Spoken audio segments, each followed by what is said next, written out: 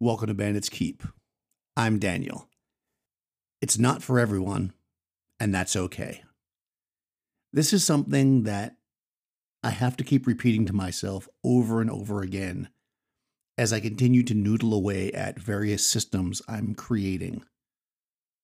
I can preach all day that everyone should play their own version of D&D and that we should all be creative at our tables and everybody doing the same thing maybe isn't that interesting to me. But still, when I sit there and look at a system, and then I think to myself, a system I'm creating, that is, and I think to myself, yeah, but what about the person that wants to do this? That's not going to work well for them. I have to remember that every game is not for every person.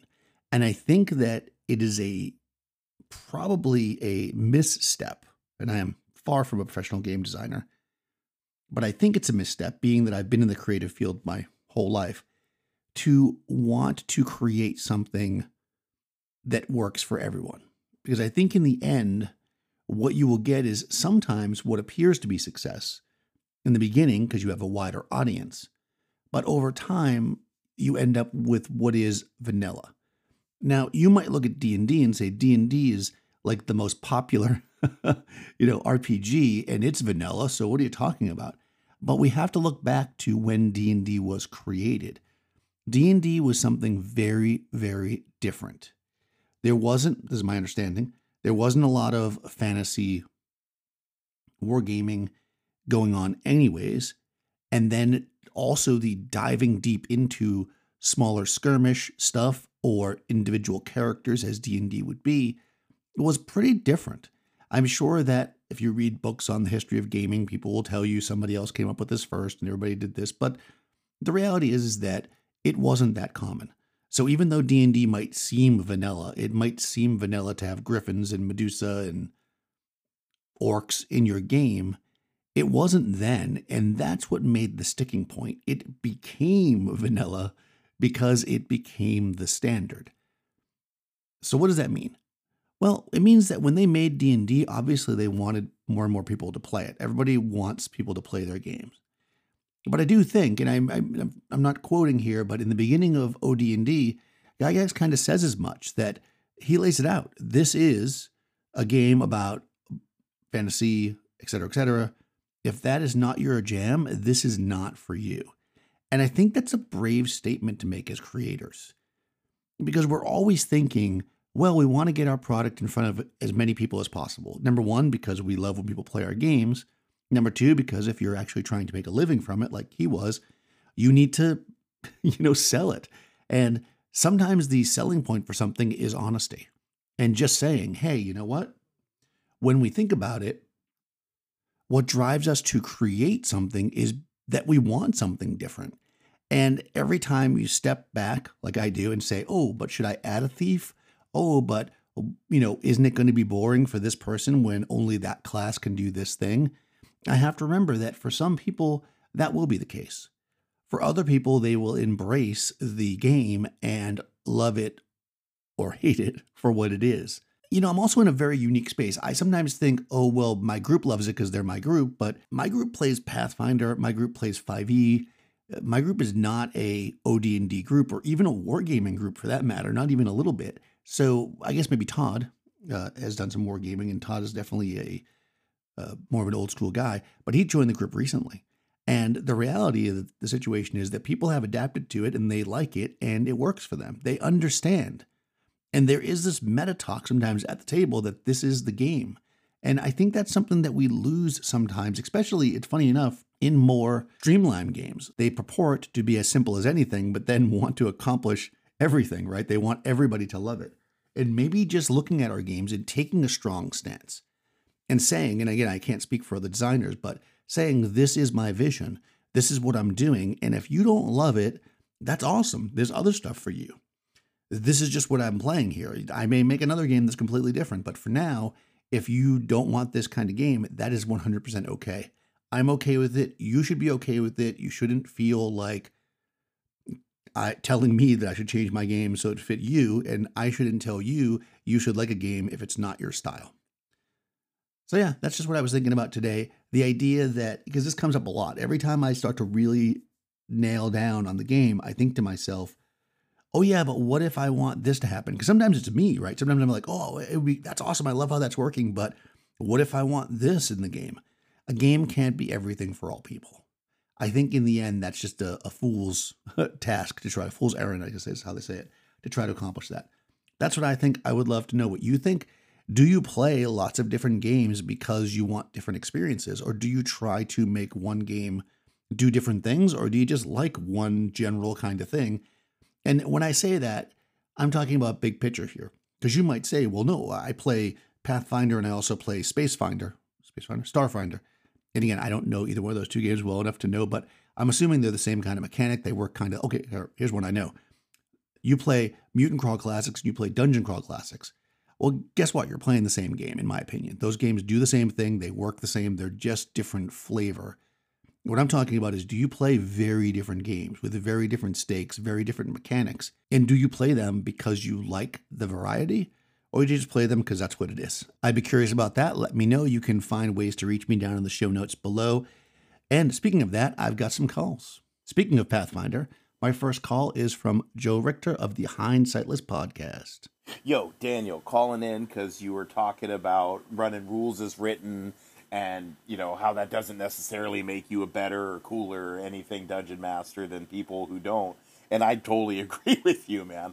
I actually do run Pathfinder as rules as written, as close to rules as written as I can, but not because I think it makes me better or cooler or anything, but because I'm actually kind of lazy and I don't want to have to make up rules, man. That's one of the reasons I play Pathfinder, is because there are the rules. So I try and use them. But yeah, again, if someone wants a house rule, that's totally fine. I actually, in our most recent session of Wrath of the Righteous, and I talk about this on my podcast, so I won't talk about it too long here, but I had to house rule a ruling for a spell that one of the PCs was casting. And so I ended up polling the group. We talked about it. I was like, what do you guys think?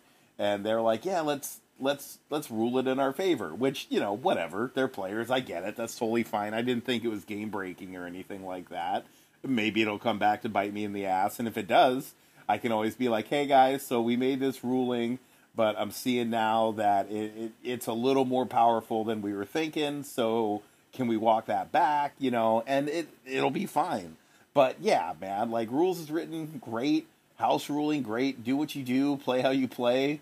But yeah, man, running raw doesn't make you cooler. Anyway, Daniel, take it easy. Have a good one, and peace out. Thanks, Joe. As mentioned, Joe has the Hindsightless podcast. I'll put a link there, and you can hear all about the house ruling of the spell.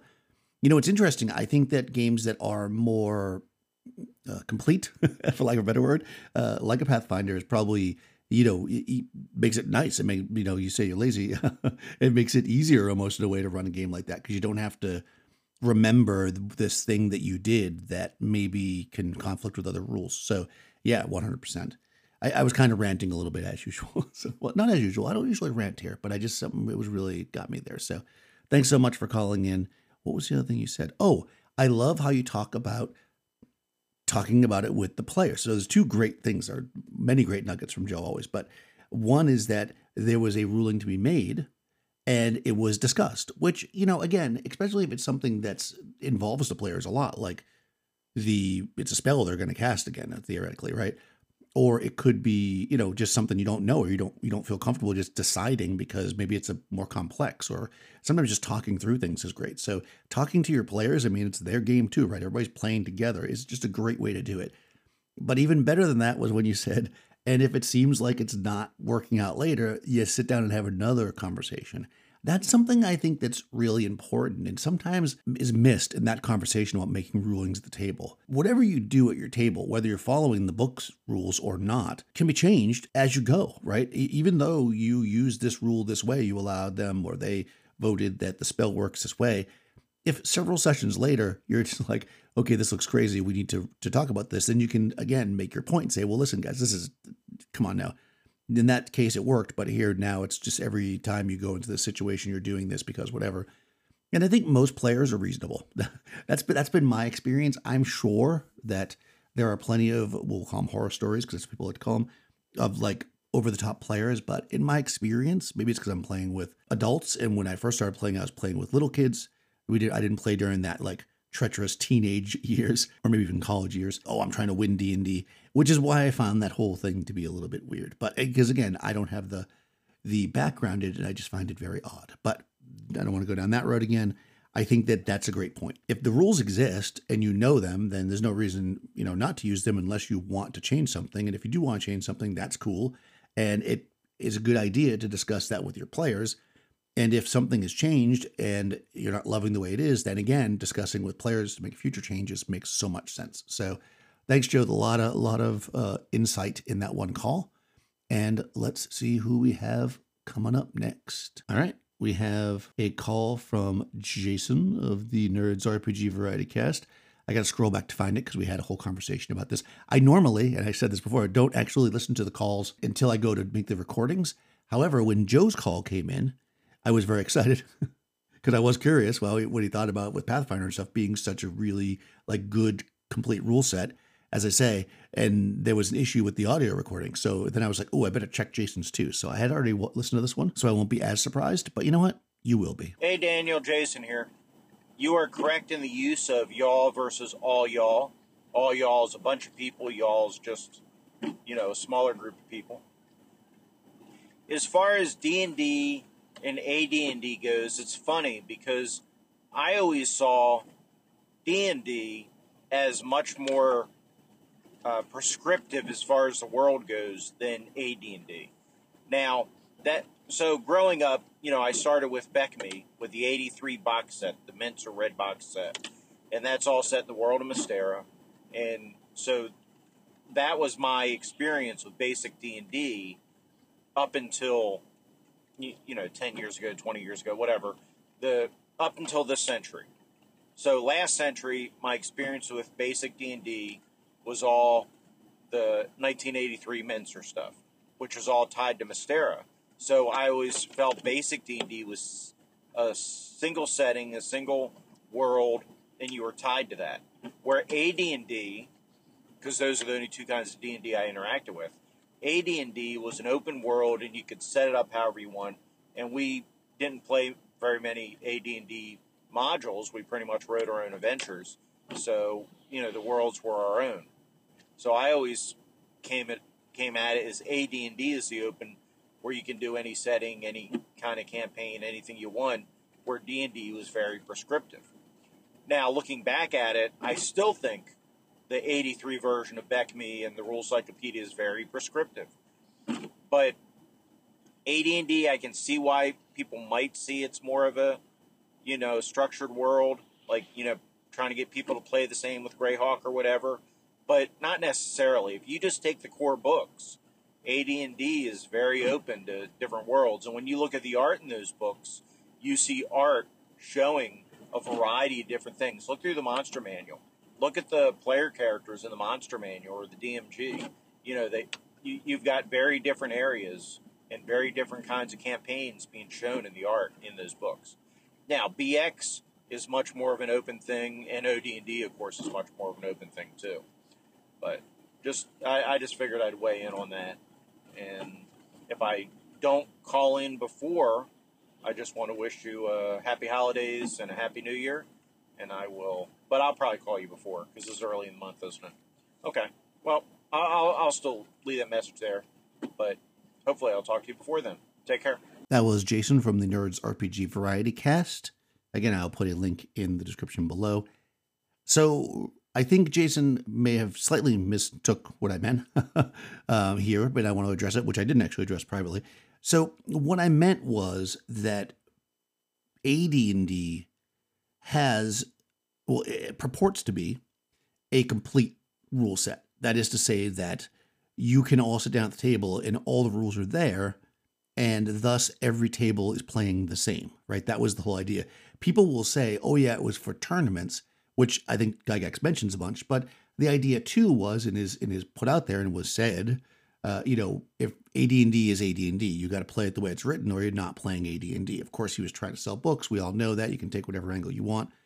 But part of, and I don't think this is the only place, but one place where this comes up in conversation or in writing by Gygax, especially early on, is in Dragon Magazine number 26. He has them on CD or whatever, and he went and looked through them, and he actually did like a little screenshot of part of it.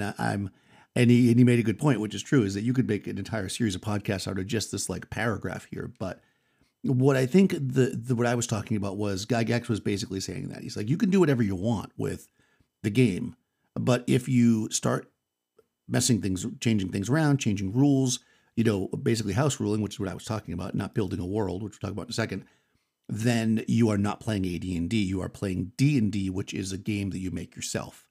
And in fact, that's basically what he says here. I'll just read a little piece of this. The D&D system allows the highly talented, individualistic, and imaginative hobbyist a vehicle for devising an adventure game from which is tailored to him or her and his or her group. Advanced Dungeons and Dragons, with its clearer, easier approach, is bound to gain more support for those people.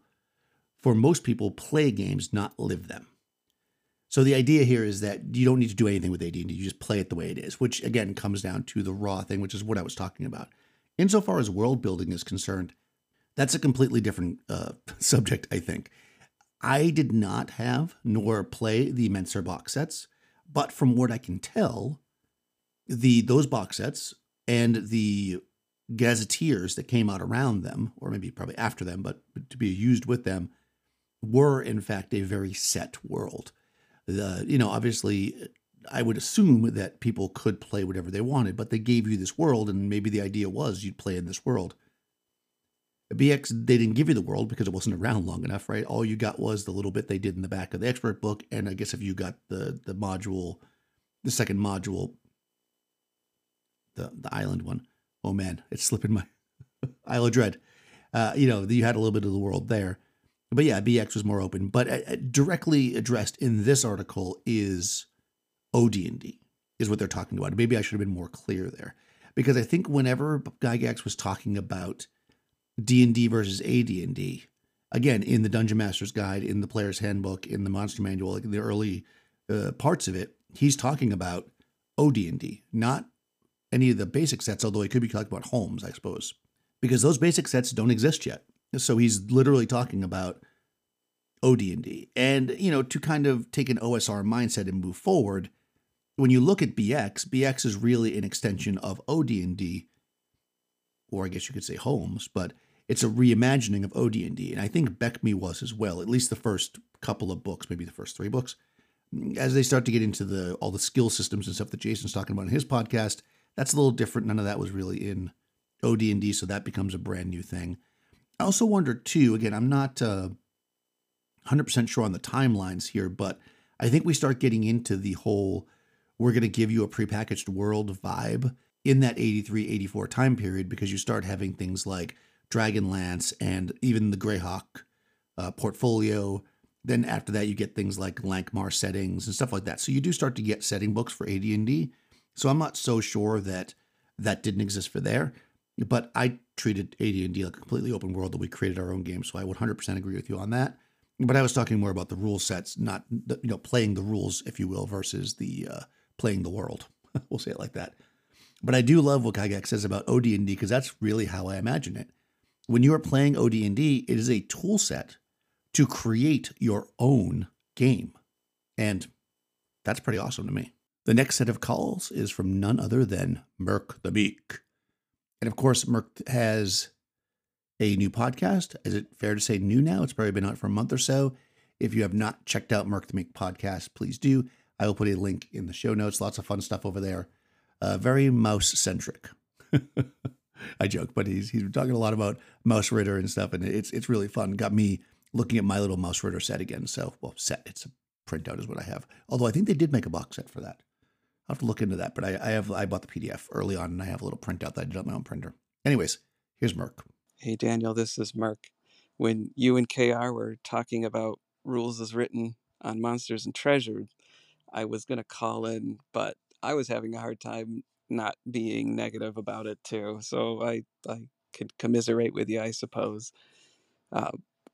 Colin over at Spike Pit, though, was just put out his podcast about how he wants to run a game with his kids. I think it was BX or maybe it was Beckme or something like that.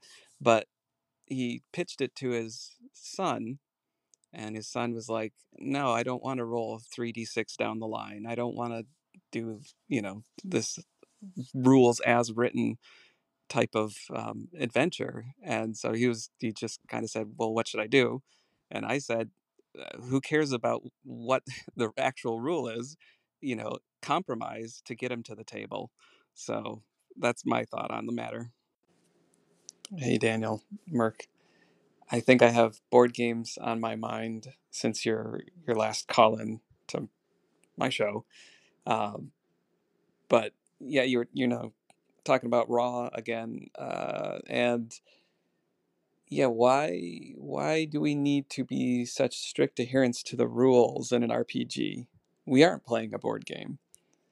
We're playing something that is infinitely open-ended.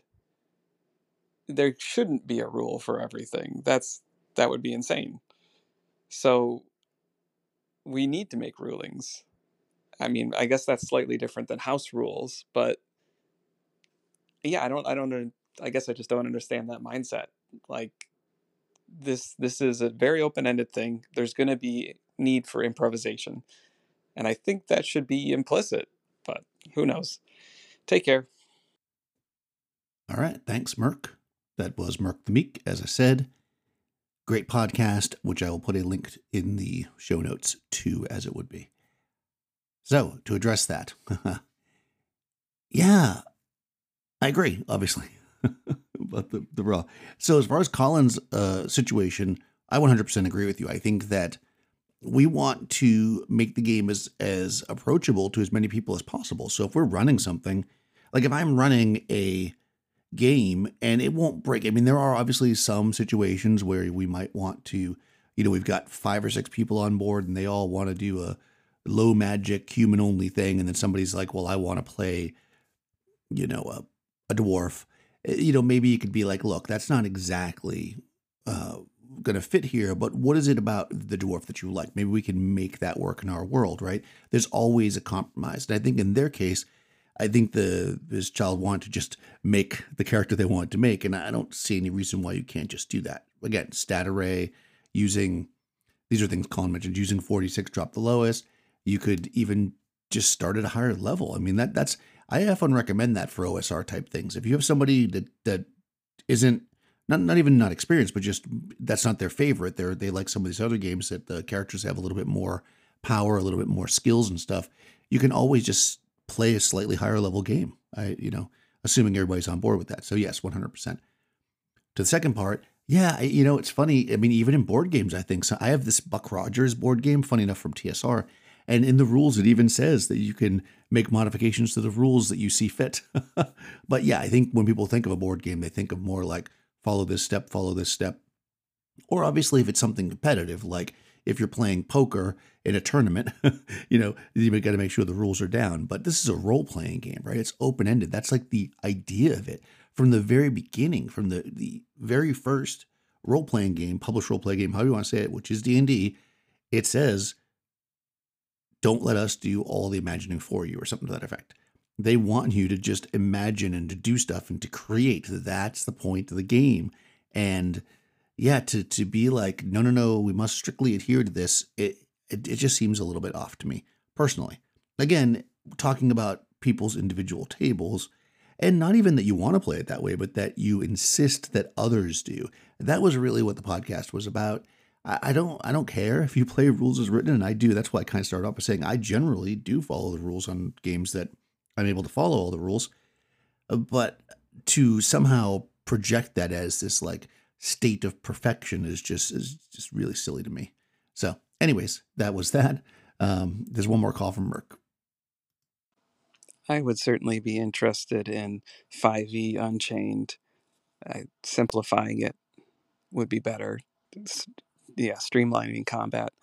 I think we think very much the same when it comes to extremely long combats and RPGs. Just no thanks. So that's one of the hard things. I mean, I love my 5e group. The dynamics were great. Everyone was super cool. It's just the combats. I could deal without them. Yeah, so if you could streamline that, Daniel, I'd throw money at you. Maybe you could get $1 million Kickstarter going. So, um, curious to see where that goes. Take care. Yeah, that might be the idea, right? That's the one that gets me. You know, it would be appropriate if the product that I eventually launch is a 5e product, since 5e got me back into the hobby. I mean, I have nothing. I have no animosity towards the system. It's just a little bit more high magic, and again, a little bit more of long combats than I tend to like. You know, I don't know that the system wouldn't work. The hardest part about converting anything to Unchained is to figure out how many figures to allow any particular class to fight as. So the more classes you have, especially if you want to show variety, the more you'd have to figure that out, figure out the figures. And I guess that would be what I'd want to work on. I think maybe scaling it up to using like D10s or something might actually work well for something like 5e, because then you could have a lot more space to move within. But it's still the same thing, right? You're rolling D10s instead of D6s, and that way you have, you know, instead of obviously the magic user with their dagger might only be able to hit on the 10, but then you can have like, you know, clerics on a 9 and thieves on a 8 or whatever. Are thieves better than clerics in combat? I don't really know. Anyways, yeah, I'd have to look at that, but yeah, I could totally see doing a more simplified thing. I think the main issue with me in those combats was that I thought that generally speaking, the output of the martial classes, I'm talking about 5e over here, is not equal to the rise in the hit points, if that makes sense. I think the spellcasters maybe, but not the martial classes. So what you end up with is and of course, if it was equal to, then why have more hit points? I think I might have said the same. I'm probably repeating myself, but yeah, I would. I'd be curious to see if I could slap some kind of abstract combat right on top of the 5e system. I bet you I could, and we could see where that goes. So that might be it right there. You may have seen the birth of an empire. Anyways. Thanks so much for your call. I will put a link to the Merc the Meek podcast, to Hind Sightless podcast, and to Nerds RPG Variety Cast in the show notes, so you guys can check them out. I will also put a link to Spike Pit, so you guys can check out that episode. Maybe call in and give them some advice, or, you know, thoughts, what you think about that kind of thing. It's a great podcast. Colin's one of, if not the first podcast of RPG podcasts I actually ever listened to. So there you go. I think it was either them or Tim Shorts. One of those two was the first, and I follow them both still to this day. In any case, I have now created a almost 30-minute podcast that I only wanted to create a 5-minute podcast. Oh, yes. You can check down in the description below. You're going to find a link, because Monsters and Treasure was also mentioned. That's my other podcast with the infallible KR King. Go ahead and listen to that and see what KR has to say. Let's see. You can also find a link to my Discord server. Join the Discord server. Lots of fun stuff going on over there. Actually, there is it's funny, I have a section over there on designing games, and some of the stuff people come up with is just fantastic. I love seeing different people's ideas. So jump in there and just chat around, talk to people, see what's going on. There's also a link down there to my Patreon if you want to support the podcast. Oh, and also, I don't think I've ever mentioned on the podcast, I have t-shirts. You cannot see them because it's a podcast. You'll have to imagine what they look like.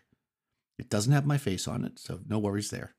But if you're interested in supporting and you're not a Patreon person type, and you want to support them, that's a cool way to do it. They are sold on Amazon, so if you're somewhere where Amazon doesn't reach you or the shipping's crazy, then I'm sorry, you can't get one. But otherwise, check out the t-shirts. That was a really long commercial. Sorry. I'll talk to you soon.